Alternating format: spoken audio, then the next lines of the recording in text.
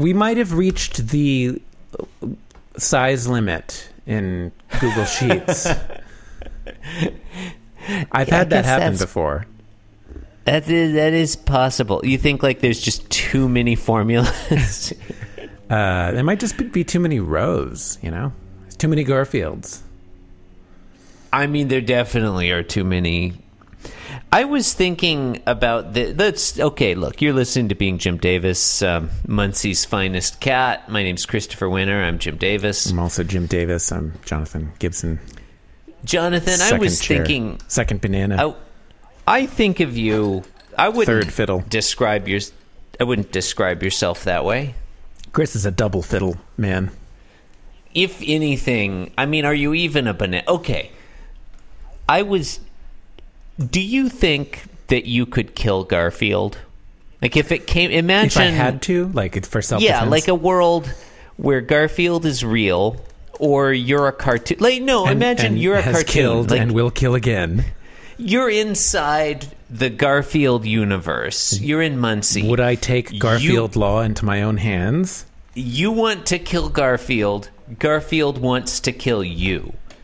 Don't worry for now about why. Just assume you both have a good reason. Right. So, yeah, I think maybe you're avenging Lyman's death. It's hard to know. I think I could. You think you could take Garfield? Like, how would you go about it if you were going to murder Garfield? I don't see why I wouldn't just... I mean... you started out like it was so... Well, I would just... Yeah, actually, well, I don't know. Excuse me. Would you try to catch him unawares? I'd try to make it quick. I don't feel like he needs to suffer. I wouldn't inflict on him half the things that he's inflicted on us, for instance. Mm-hmm. Oh, I appreciate that. Perhaps I might kick him into the middle distance once. Just once. That would be weird. No, I feel like you really jumped to the conclusion that you would be capable of killing Garfield. Remember, like, a lot of bad stuff has happened to Garfield over the years. He's a cartoon character. Oh, he's not that easy. Literally capable. I thought... Yeah, could you do it? I assumed you meant, like I had the mental and emotional fortitude to carry it out. Oh, I know you have the Look. Thank you. I know that you're a steely-eyed killer. Thank Listeners you. might not know that. They can't see how steely your eyes are. So steely. They're practically Steely Dan over here. It's been too long since we've talked about the band Steely Dan. Yeah. I feel like I'm going to get off topic of this. Could you kill Garfield? Well, okay, you know what? It's a real aha moment. We got to get through this. Wham! There it is. Listeners, we're not going to pursue this line of questioning right now.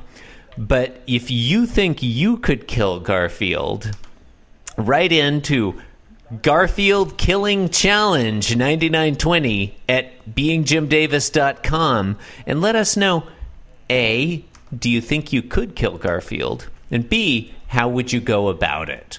Would you shoot him with a gun? Would you drop him into a vat of acid? Would you poison his lasagna? We want to know how you, the listener, would kill Garfield the cat if you were motivated to do so and in the same, Garfield universe. Coming up, our top 10 ways to murder Garfield. Number 7 will surprise you. Garfield? Maybe it was you. That was the solution to Who Murdered Garfield. Oh, yeah. John, it was ending. You the whole time. I love a twist ending. Today's Monday, December 26th.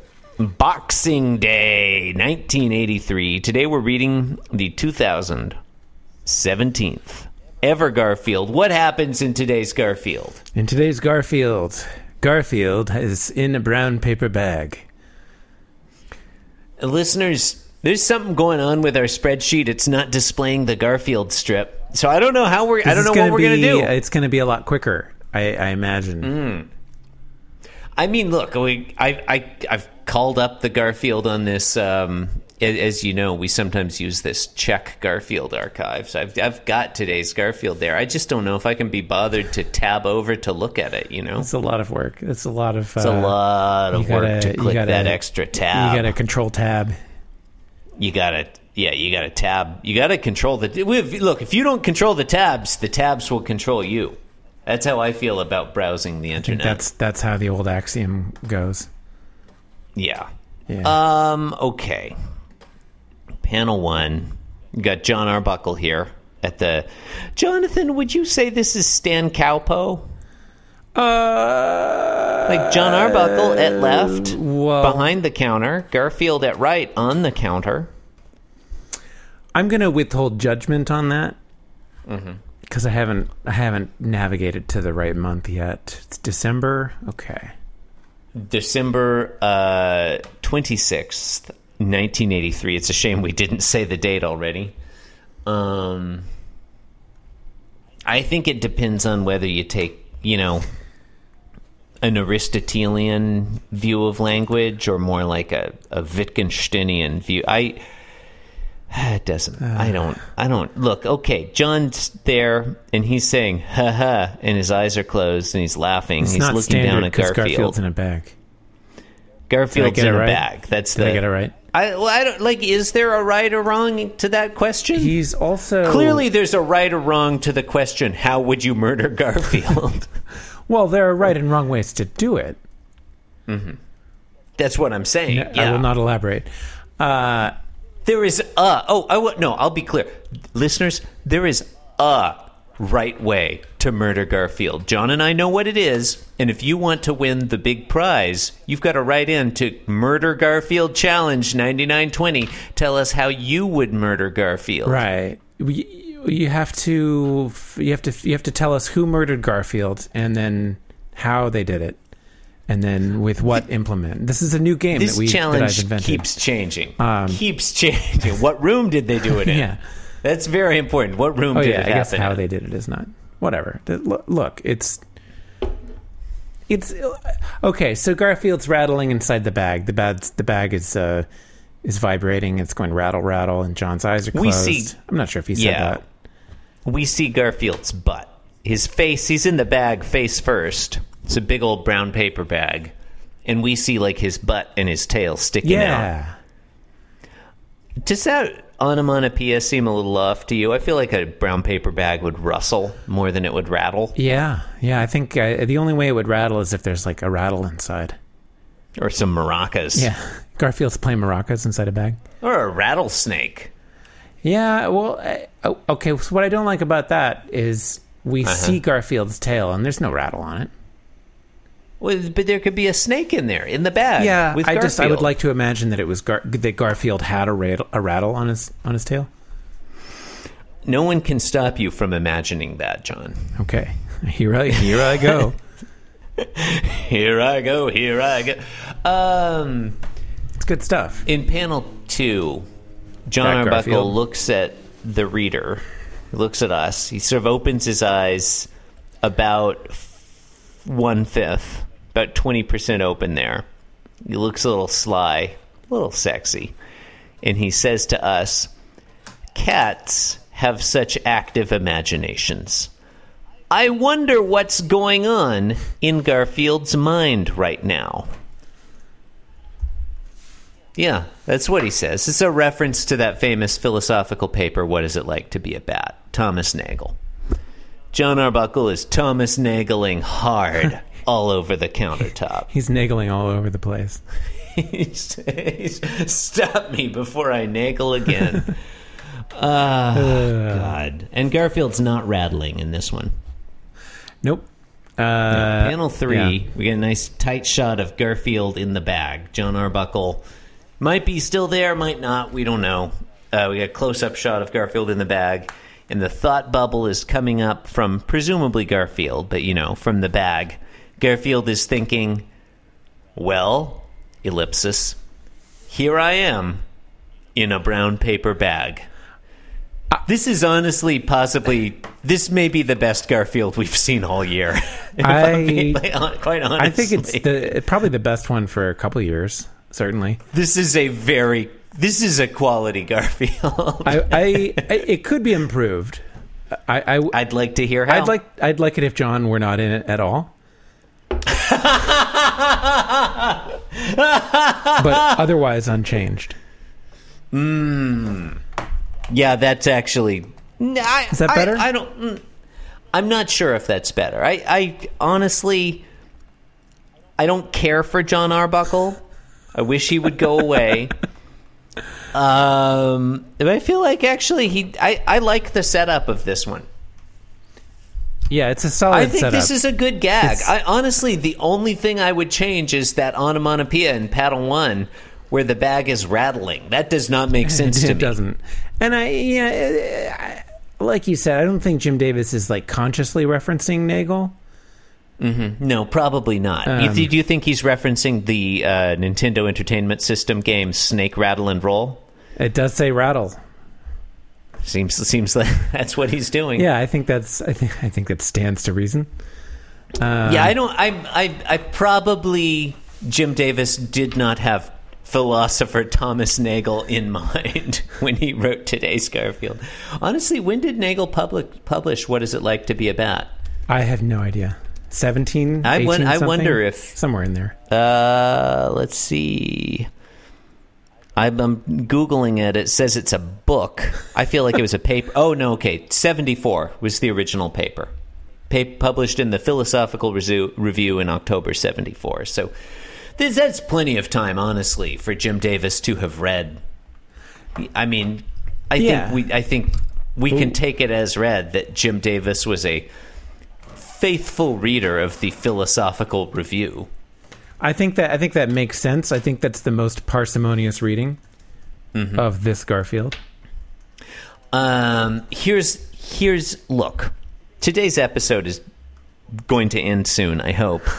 But here's the thing I like about the Wikipedia article about the Thomas Nagel philosophical paper, What Is It Like to Be a Bat? It has you know how a philosophical paper will, or a Wikipedia article will often have a picture on the top right. This one does have a picture. It's not a picture of Thomas Nagel. It's just a picture of a bat. I don't know who the bat is. It's a picture of a bat. And then underneath it, the caption is, Thomas Nagel argues that, well, a human might be able to imagine what it is like to be a bat by taking the bat's point of view.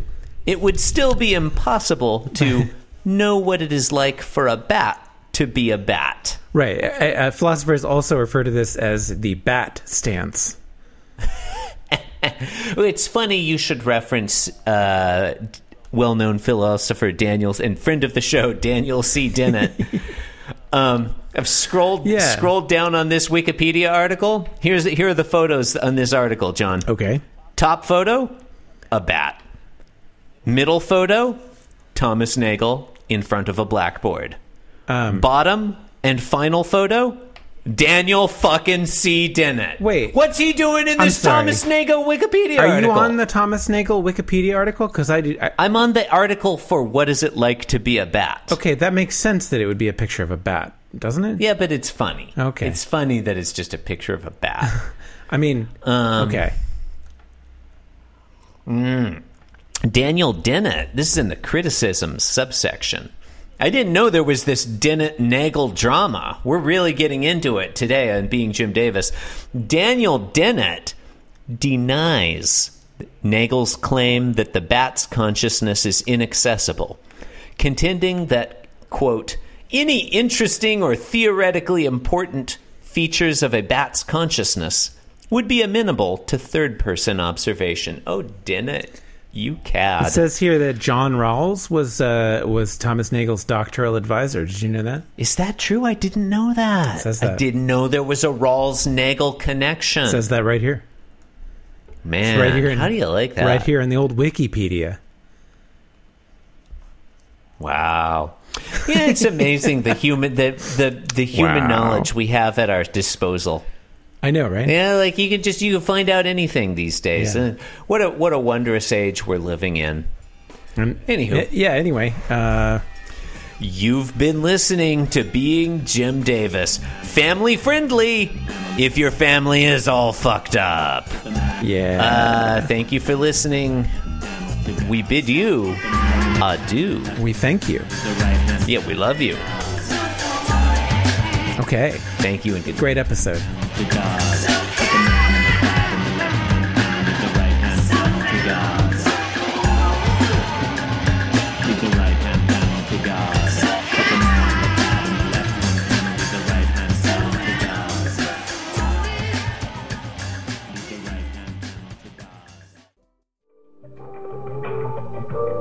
This podcast was brought to you by the Pitch Drop Podcast Network. Like what you just heard?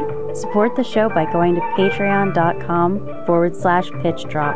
And while you're at it, check out pitchdrop.net for more of this and other shows.